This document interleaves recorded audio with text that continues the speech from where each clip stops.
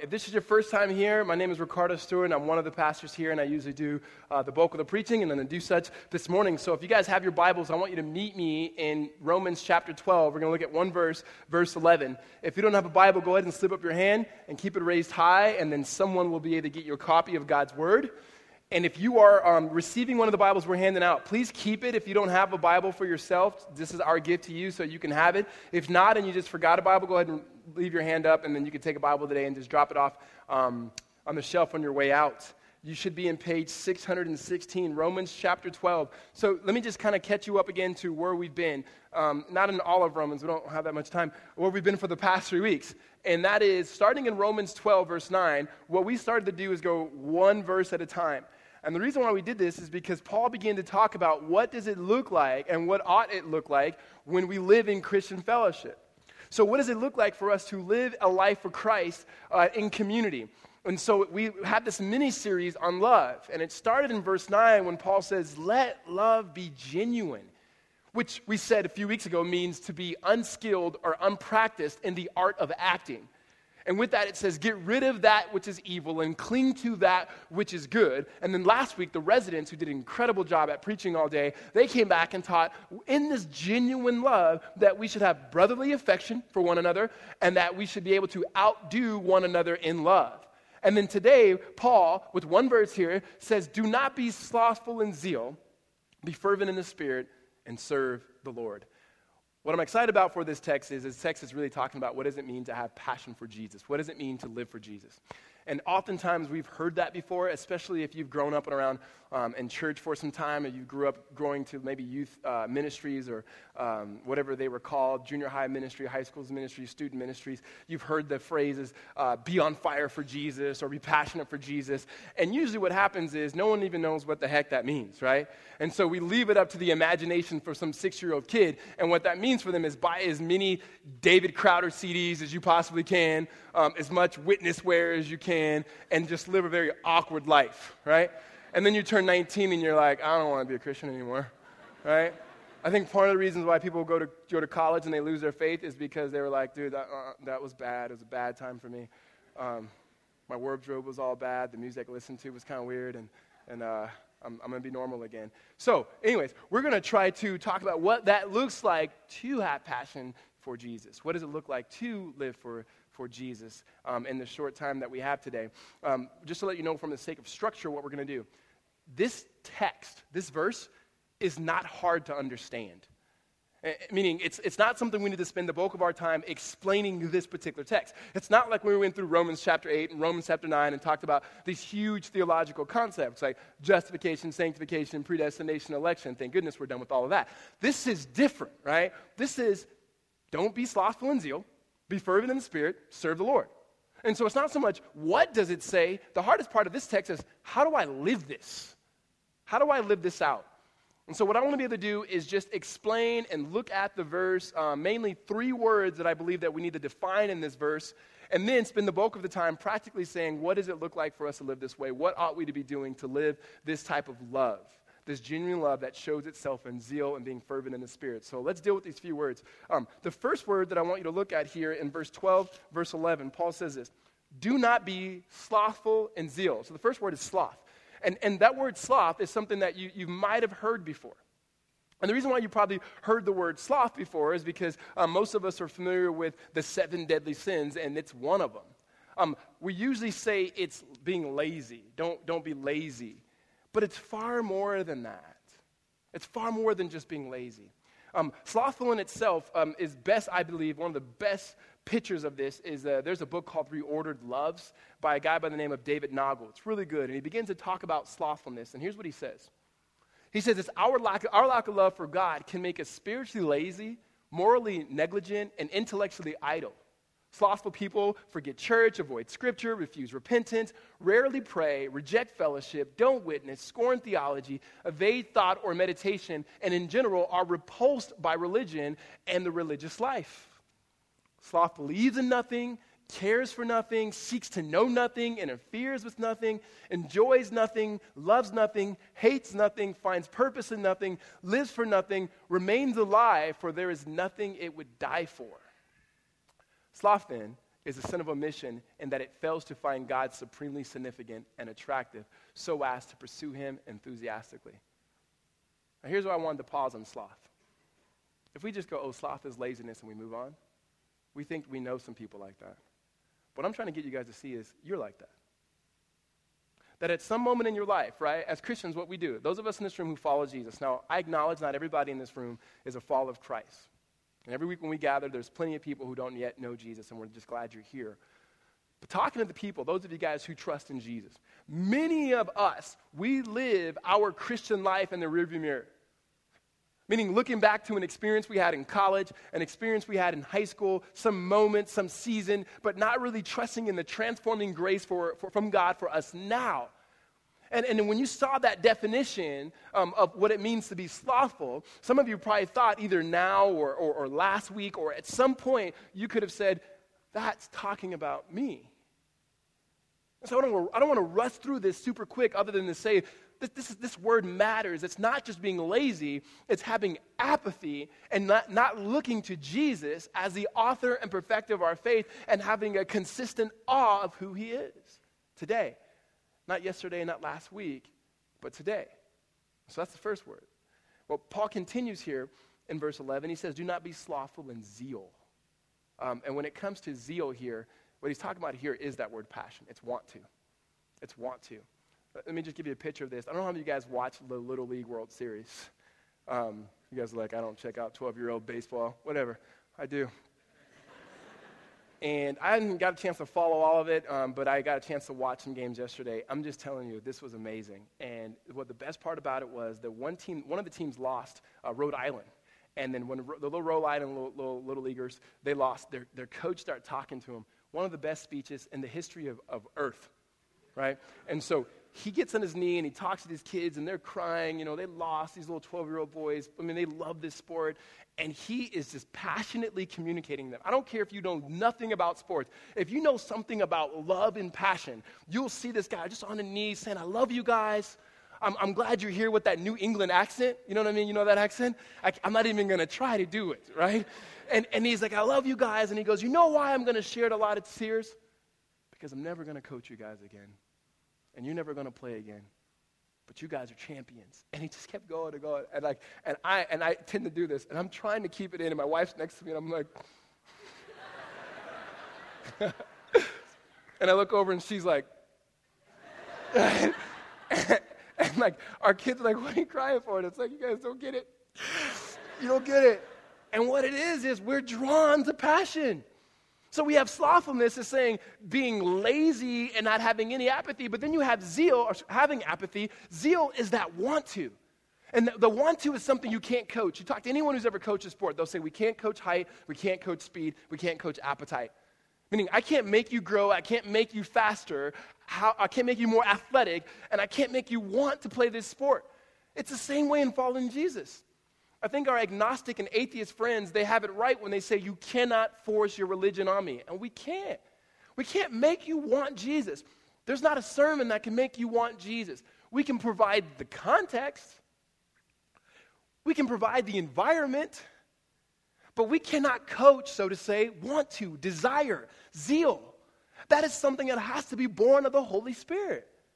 Paul says, don't be slothful in this type of zeal, meaning just don't just kind of coast it when it comes to knowing and following Jesus. Don't just get the ball rolling at some point in your life when you made a decision for Christ and just kind of let that ball roll without any activity in pursuing him. So you have slothfulness, you have zeal, which is want to or appetite that comes from God. And the third word here is he says, but be fervent in the Spirit. That word fervent comes from the Latin word fervent, which literally means to boil. It means to boil. It's where people get phrases like, be on fire for God. Because most of us have boiled something. We've cooked something, whether it's top ramen or whatever. We've been there, right? Is that you put water in a pot and you put it on a stove or you put it over fire, and over a period of time it begins to boil.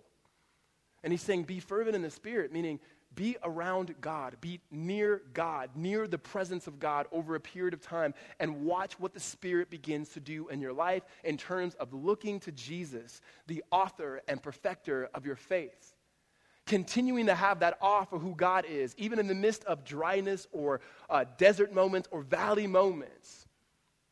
So what Paul is communicating here is that when it comes to this type of life of not being slothful in zeal, but being fervent in the spirit in which we can serve the Lord, he's saying on one hand, you do need to have intellect.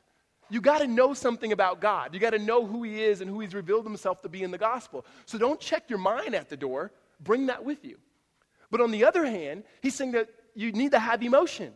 That the truth of who God is and what he's done on your behalf in Christ Jesus, in spite of you, because he loves you, when that begins to filter into your emotions, you bring your emotions too. So it's not one or the other.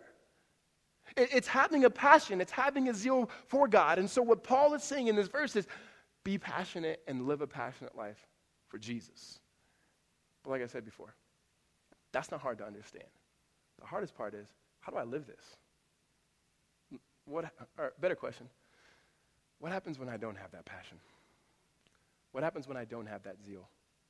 What do I do when I feel like my heart's cold? What if the reality of it is I'm living my life, my Christian life, my walk with Jesus, and the rearview mirror is now? Some of you married couples, you know what that's like spiritually. You know what that's like in your marriage. They usually go together. You're going, remember, let's put out the wedding photos. Remember? And it's like, yeah, that's really good. But what about now? What about his transforming grace today in my life? And so how do we get there? Let me just say this too. This is not something just that Christians go through, normal Christians, every Christian. There's not a man, there's not a woman in this room who's not had a moment where they've been distanced from God. There's not a man or a woman in this room, myself included. Some people think, well, you're a pastor, like this must come easy to you. It's like, no. Why do you think that? I'm saved by the same grace that you're saved by, and by the same Holy Spirit. There's not another Holy Spirit given for pastors and stuff. It's like, oh, give them the normal. Oh, get the other one, the big one. Yeah, bring him, right? No, right? One God, three persons, the same Holy Spirit. And I say that because the reality of it is with pastors and most pastors, ministers, wherever you call them, this becomes a tool, right? And though this is a moment in which I could read, I can hear about God, and it should be always devotional, the reality of it is every single week I got to prepare something to give to you guys. And so if I'm not careful, this becomes a tool. Like the math teacher, the math book becomes a tool to them because they teach math and they love it. I've never heard the math teacher, no matter how good he or she is, goes, every morning I get my math book, about 10 minutes, cup of coffee, give myself to algebra. And every day I'm like, whew, right? I'm doing up to 15 minutes now, right? That's never the case, right? And so what happens is, for myself personally, I can't speak for all the other pastors, is myself personally, that my daily routine or my daily disciplines in the Lord can become cold, where I feel like it was no different by reading the Bible than it was reading Mark Twain. I don't mean read Mark Twain, or something like that, right? Like there's no difference in those things. And so my heart can become cold. My marriage can become cold if I am not actively pursuing Jesus. It's real, okay? So this is not for just normal people. This is not for people who are in ministry. This is for anybody who's breathing that follows Jesus. Is going, how do I get my passion back? For some of you, how do I even establish it? How do I sustain it, etc.? And so what I'm going to do is just do 4 practical things of how to live this verse out, how to grow in our passion and our zeal for Jesus. First thing we're going to talk about is that you got to acknowledge what you can't do. We'll talk about what that means. Number 2, do what you can do. Meaning there's some things that you should be and ought to be doing, and to grow your zeal and passion for looking to Jesus, the author and perfecter of your faith. Number 3 is serve God by serving others. Meaning you got to serve people. The way you serve the Lord is by serving others. And again, we'll explain this. And then number 4 is realize it's not about speed, it's about pace. And we'll walk through these things. And so let's look at this first one real quick, is acknowledge what you cannot do. It says, do not be slothful in zeal, be fervent in the Spirit. And if being fervent in the Spirit literally means to boil, and it means that the way that we get this passion is we got to have some boiling in our life. Understand this. Water cannot boil itself. It can't. Water can only boil if you place it over fire or over a stove. If you apply the heat to the water over a period of time, then the water can boil. Water in itself cannot boil. In the same way, as a Christian, as someone who's exploring Christ, you cannot give yourself passion. Hear me. You cannot conjure passion. It doesn't mean that you need to be loud. It doesn't mean you could just do a bunch of stuff and then you're passionate. You can give the appearance of passion. You can give the appearance of following Christ, but you cannot initiate that. That is something that is God-born, God-driven, God-given. It can only happen by His grace. So we acknowledge what we can't do. That's always the very heart of Christianity and how we become Christians, and that's always the heart of how we grow as Christians, is acknowledging what we in ourselves cannot do. So it's not dig deep. It's look up. Look to God. Look what He does.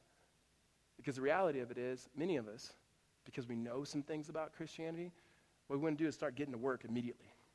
Let me just start doing better things. Let me start going to church more. Let me start doing, and you're exhausted because you're on the spiritual treadmill running nowhere, going nowhere, and yet you're exhausted. Sometimes you can feel good, but the reality of it is you're not resting in His grace.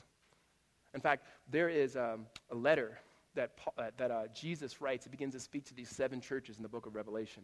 Some of you are somewhat familiar with that.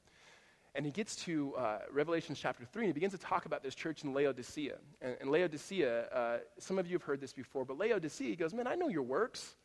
Meaning, I know you're actually doing good things. But he gets to the heart of it, and he says this, I know your works. I know who you are. He goes, you're neither hot nor cold. You're neither. You're lukewarm. And since you're lukewarm, I spit you out of my mouth. Meaning, you make me sick. And when Jesus says that, that's not good. And so let me just explain what he's talking about there, because a lot of times when this text is taught, it gets taught in a way that I don't think is very helpful or true, sometimes I should say. And that is, usually you hear someone say, Jesus says, you're neither hot nor cold. I wish you were one. He's saying, Jesus wants you to either be on fire for Him, like hot, or completely against Him, but not lukewarm. And I'm going, I don't think He wants you to be against Him, right? That doesn't seem right. He's like, be against me, right? That's never a command for Jesus says that. If you understand the context here in Laodicea was a city not too far from Rome. In this particular city, there were, like in any city, there were springs. There were hot springs, which had their purpose for things like you think of things like a spa or something like that. And then there was cold springs. You think of a swimming pool that had its purposes, its uses. And then he says, but you're lukewarm. I spit you out of my mouth. And what many people would say from a geographical, historical perspective is that the sewage system from Rome to Laodicea, they had water issues. And they could always tell newcomers when they came to Laodicea because they would drink from this particular spring, and the spring in itself was all bad, and newcomers would lap it, drink some water, and immediately go and spit it out. Saying, here's the imagery here, is that this lukewarm is not what you want. Everything else, hot or cold, has its uses. I mean, from a practical perspective, most of you who drink coffee, we go to a coffee place, we say, can I get a hot such and such, or can I get an iced such and such? We never go, can I get a lukewarm, not good tasting that? Can I get that real lukewarm, ice melted and everything, right? No, never. Like, we don't usually want that. What Jesus is saying is, but you're lukewarm, meaning you're not hot nor cold. You're doing stuff, but you're not useful because it's not born out of love. He says you've lost your first love. So you have to acknowledge what you can't do. You can't create that love. We don't just love God and then He loves us. We love God because He first loves us. It's His initiating love, His grace in our life. We acknowledge we cannot create passion. We cannot create the love. God has to, and He does. In fact, as He continues in Revelation 3 and talking to the church in Laodicea, He says this in verses 19 and 20. To those whom I love, I reprove and I discipline. So be zealous and repent. Behold, I stand at the door and knock. If anyone hears my voice and opens the door, I will come to him and eat with him and he with me. He's saying, even after all of this, even though your life in itself, I don't like it, he goes, but because I love you, I will reprove, I will discipline you. Be zealous, that same word. Have an appetite and desire. And he goes, and I'm here at the door. And if you open up, I'll eat with you. This is a picture of fellowship. It's a picture of God saying, I want to be in your life. I want to take permanence and residence in your life. There was a professor I had when I was pursuing my master's in urban theology and leadership. And what this guy did for a living and what he still does is he leads a ministry to homeless kids on the streets in Seattle. And so he finds himself eating a lot with a lot of these kids. And so he meets this Ethiopian kid who's on the streets, and he says, hey, tell me the best Ethiopian restaurant in the city that I can go to, like true, authentic Ethiopian food. And so the kid shows him where it is, and he walks him there, and he goes, okay, why don't you come eat with me? And he goes, you don't want to eat with me. And he goes, no, I want to eat with you.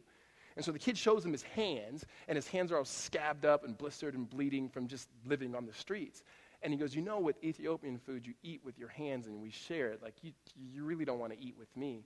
And the professor says, I look at him and says, no, I want to eat with you. And what Jesus is talking about here, just show me your hands. He doesn't care. Because I can see all the scabs on your heart. I can see the dryness. I can see where you've walked away. I can see where you're cold. I can see where you're slothful. I can see all those things. But first, in establishing and sustaining and growing your zeal and passion for Jesus is first acknowledging that you can't and realizing he's the one that stands at the door with his grace and says, open the door and let me eat with you. Let me eat with you. I want to dine with you because, like he said before, because I love you. Passion in itself doesn't just start by activity. It starts from Jesus and his love. We love him because he first loved us and he gave himself for us. Amen? And so we acknowledge that. That's how you establish a relationship with Jesus. That's how you grow in your relationship with Jesus, how you sustain your relationship with Jesus. It's really about God and his grace, and all we can do is respond to that. And the first thing we do as a young Christian, as an exploring Christian, as a mature Christian, is acknowledge I need God's grace in my life, that he would eat with me, though I cannot clean myself up. And so we acknowledge that. First, we acknowledge what we can't do.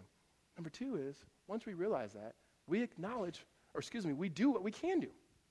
We do what we can do. If it's by Jesus, by being close to God, we acknowledge, right, that it's his fire that begins to allow the water to boil. So our spirit to begin to be shaped and formed and transformed to look more like who Jesus is. And to look more like who Jesus is, that we are not being slothful in our zeal, but we can become fervent in the spirit to serve the Lord. But there are things for us to do. Oftentimes when we talk about grace, many of us just think it's just limited to God's ability and desire to forgive us of our sins. And then we move on, not understanding that grace is far more comprehensive than that. That what God is doing is he is reestablishing and recreating the image of Christ that we have, but sin began to mar. Meaning he is refashioning and shaping us to be who God has created us to be in Jesus. And so grace does forgive us of sins. But as Paul says to Titus in chapter 2, he says, but it's the grace of God that is training us to renounce ungodliness, to continue in good works so we may look like and image Jesus. Meaning there is a reality of grace, a power of God's unmerited favor that makes us do and live in such a way that we are reminded and draw ourselves back to the fire. Think of it this way. Many of us start on the fire in Christ Jesus. We understand his grace. If the pot's on the fire, and that's where the boiling is that we take our life, our pots, and we move elsewhere. We're drawn to other things. Our affections are completely wavering, and we find ourselves getting cold. And so there are things in which we do to bring ourselves back to the fire. Those things are often called spiritual disciplines, or depending on what denomination you grew up in, means of grace, quiet times. I don't care what you call them. They're things that we do that a follower of Jesus does in order to place themselves before the fire who is God. Meaning, there are things in which we do. They in themselves are not grace, but they're activities in which we can do in response to grace to get our lives to recalibrate, to redirect, to refocus our position, ultimately to receive all that God gives us in his grace. So, means of grace, spiritual disciplines, wherever you want to call them, and there's plenty of things. There are things like giving. There's things like attending a worship service, things like Bible reading, etc. Here's what we always say. 3 things. 3 things that a Christian, a follower of Jesus, needs to be doing regularly. Not just acknowledging what you can't do, but doing what you can do, and that is that you have to expose yourself consistently, daily, often, to God's Word. You got to God's Word, to God's Spirit, and to God's people. So here's what Paul says first regarding God's Word. In Colossians chapter 3, I believe it's verse 16, it says this, let the word of Christ dwell in you richly, teaching and admonishing one another in all wisdom, singing psalms and hymns and spiritual songs with thankfulness in your hearts to God. Look at that first part. Let the word of Christ dwell in you richly. That it literally means don't just have your the Word of God on a Bible app in your phone or in a book that you carry, but let it be in your heart. Let it take residence in your life.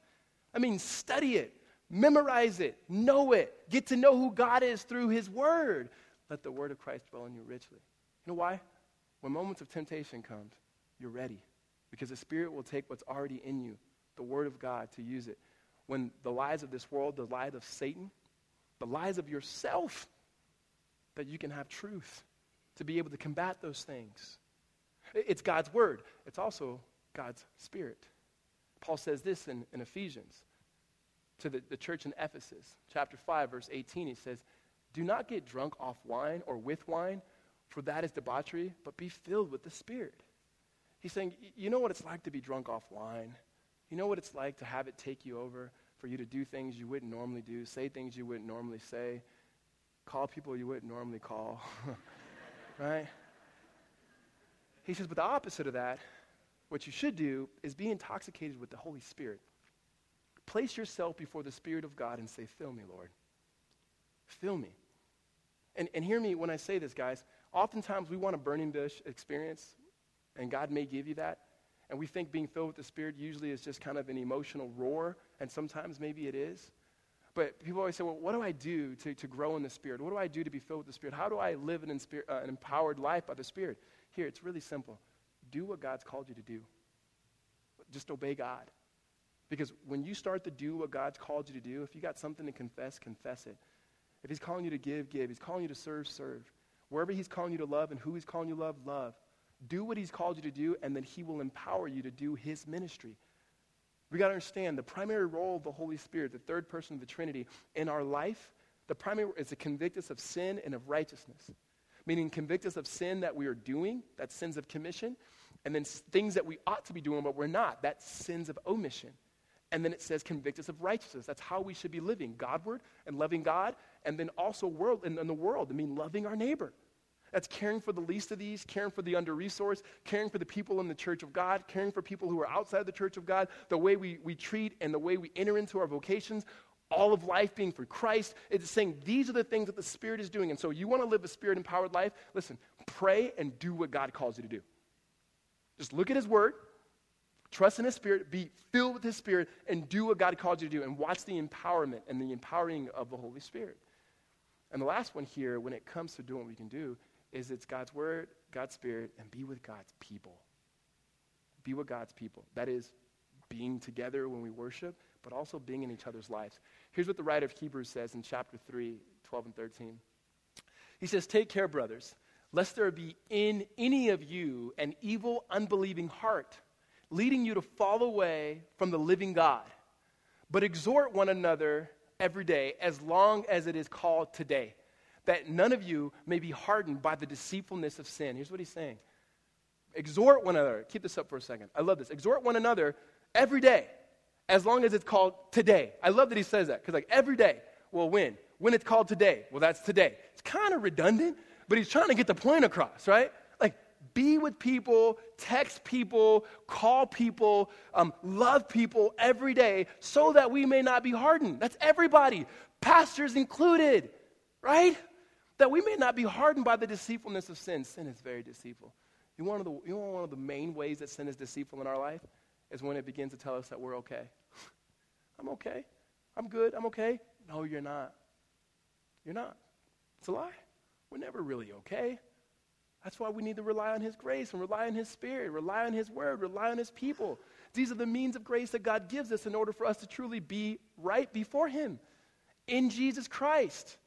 That we need His people, because the reality of it is, you know what it's like for us, our walk and our passion in walking for Jesus and walking in Christ? You guys have had this experience where you're driving, that gas light comes on? You don't pull over and go to the gas station. You're calculating, okay, it came on here. It's a hybrid, right? And so how far can I go? True story. So we were on vacation. We were staying at my in-laws' house, and we borrowed their truck. and we were driving. Me and Holly were out on a date, and her dad's pickup truck, which is like 16-year-olds basically, and we're driving, and the gas light comes on. I'm like, we're good, and so we were in, like, her parents live in the suburb of Sacramento, and we were in the city, and I was like, oh, we got time to get back, and she goes, you sure? I'm like, yeah, because I'm thinking about our car. The thing about it is we do have a hybrid, and so that gas light stays on for years, and so we are driving, and then all of a sudden it's like, clunk, clunk. I'm like, uh-oh. And we're on the freeway, and I'm like, oh no, this thing's going down, right? We pull over. Here's what was embarrassing about it. Just like 16-year-olds, we had to call her dad and be like, we're on the side of the freeway, and we need you to bring us some gas. How come we didn't put gas in the car? Because we didn't put gas in the car. Like, you know what I mean? It's like, and so sure enough, her dad comes, and I said, I can help you, get out of the way. And like, it's like, you're going to take my daughter and get her on the side of the freeway, just all that stuff, right? It's like, I'm 31 years old, man. I know how to put gas in the car. I just forgot. The picture of that is, as funny as that story is many of us won't pull over and ask for help, and we're running out. That's the deceitful heart. That's the hardened heart. We need his word. We need his spirit. And you know what? We need each other. We need each other.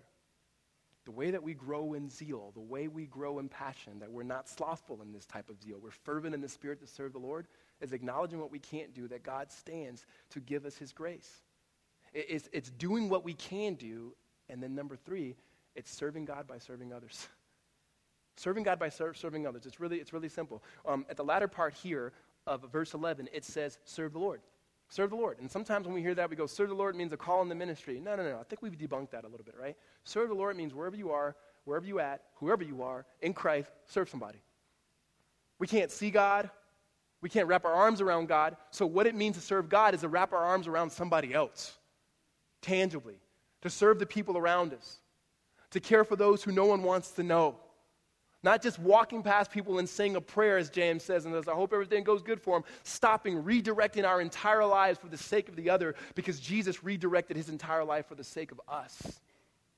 That when it comes to serving the Lord, that serving the Lord means literally getting our hands and our feet messy to be able to serve the people around us. And just practically speaking, how this relates to us growing in zeal and growing in being fervent before the Spirit, there's a huge church in the Chicago area called Willow Creek. And Willow Creek did this study amongst thousands of churches to see how people grew, meaning how they grew in their spirituality, how they matured in their walk with Jesus.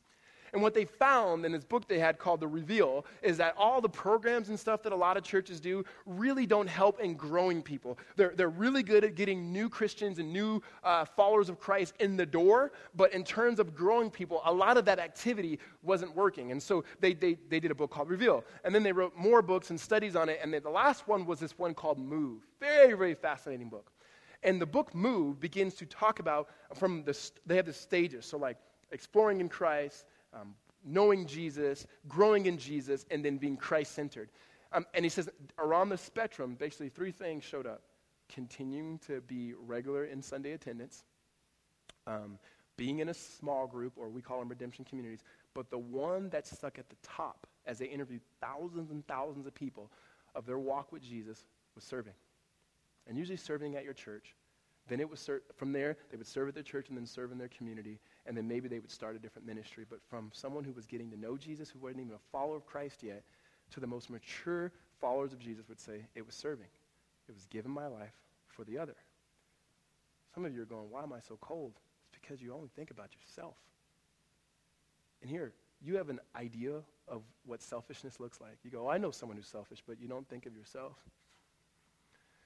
You know it because your eyes are turned on yourself. Sometimes selfishness shows itself in being able to look at everybody else's faults but not clearly being able to see yours. Sometimes selfishness shows, well, they're worse than me, and so I'm doing okay. It's because you're only thinking about yourself. Selfishness for me and for all of us shows itself in the way we complain. Complaining is a pastime for us. See what it would be like instead of the complain and give thanksgiving. Just go a day. I won't even say go a week. Go before lunch. And try to just be thankful instead of complaining. And so you serve God by serving others. The last thing that we have here is realize that it's not about speed, but it's about the pace, right? you can acknowledge that what you don't have and what you can't do and see God's grace.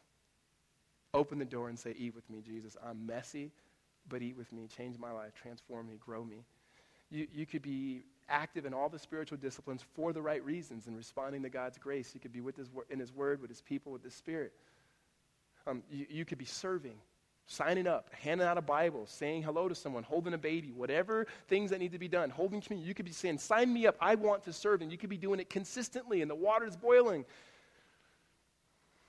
But oftentimes we got to realize you could be looking at other Christians and going, man, they're moving so fast. I feel like they're growing so much. And you know what? You can get weary. It can get frustrating. You can be doing all the right things and still hit a wall, right? Years ago, maybe right when we first got married, my wife and I, some friends of ours were kind of talking trash, and they were like, you couldn't beat Holly. My wife runs a lot, and they're like, you couldn't beat her in a race. And I'm like, I could beat her in a race. And they were like, no, not like a sprint, but like in a half marathon. And I knew I couldn't, but I was like, I can. And they're like, prove it. Let's do a half marathon. I'm like, of course. And so I trained for this half marathon because of pride. And so we're training. I'm telling you, I've never trained so hard for anything in my life because the last thing I was going to do is get beat by my wife in anything. And so I'm trying like crazy in this deal. And so we start off the marathon, and I said, hey, I'm going to run with you for the first few miles, and then I'm just going to probably leave you in the dust. And so we start running and whatnot, and then we kind of went separate ways and whatnot. I stopped for water before she did, and we're just gone. And I start the run. I tried to run as fast as I can, like just to book it. And when you're like a sprinter athlete, long distance is not what you should be doing, right? And so I go for, I don't know, it seemed like 13 miles, but the whole thing's 13 miles, so that's not what it was. And so I'm running as fast as I can, and then I hit a wall. I mean, like, it felt like a real wall. It was like God was like, right? All my muscles stopped. They started screaming, stop. And I didn't because of pride, and I kept running, and you know what? I ended up finishing the race and everything, but it was horrible. Like, and I will never do that again. Hear me. If you ever hear me, he's training for a half marathon or marathon, stop me. Say, hey, remember what you said. Never. The point in that story is no matter how hard I train, I still hit a wall. When it comes to your walk with Jesus, no matter how much you see God's grace, no matter how much you are doing spiritual disciplines, no matter how much you are serving, there's just moments in your life where you hit a wall. It's not because you're far from God, because God's far from you. There's just the walk of this spiritual life as we live in a world that's broken, that there will be moments in your life where it feels like it's an uphill battle, because the reality of it is, it's an uphill battle. Take delight in those moments. My mom used to say this before I ever could really understand it. She goes, no, the mountaintop experiences are great, but they don't build your faith, because you're so close to God, everything just seems real, and so you don't even really have to work at anything. It's the desert moments. It's the valley moments. It's the moments where he feels far. Read through the Psalms, and you hear David say things like, how far are you, God? Like, where are you at? Like, how long are you going to let this happen? And then what is its response in all those Psalms? It's always, but nevertheless, I will continue in your steadfast love, meaning it is still about you. It's in the moments of desert where you begin to have doubts, but even in the midst of your doubts, there's a reality of faith. It's in the moment of desert where you have struggles, but in the midst of your struggles, you realize it's God's strength that's even given you the desire to want to struggle. And so no matter how hard you train, whatever you do, don't look at the people around you and go, wow, why am I running as fast as I am? It's not about speed. It's about your pace. It's about keeping your eyes focused on the author and the perfecter of your faith, who is Jesus, because you will finish the race. And not because of your appetite and not because of your want to, but because he who started good work in you will finish it into completion. And that's a promise. And whatever God wants, God gets. And he wants to eat with you. He wants to fellowship with you. He wants you to have zeal and passion for him. And if that's something that God wants, we can trust in his Spirit, his empowering grace to get us there. Amen?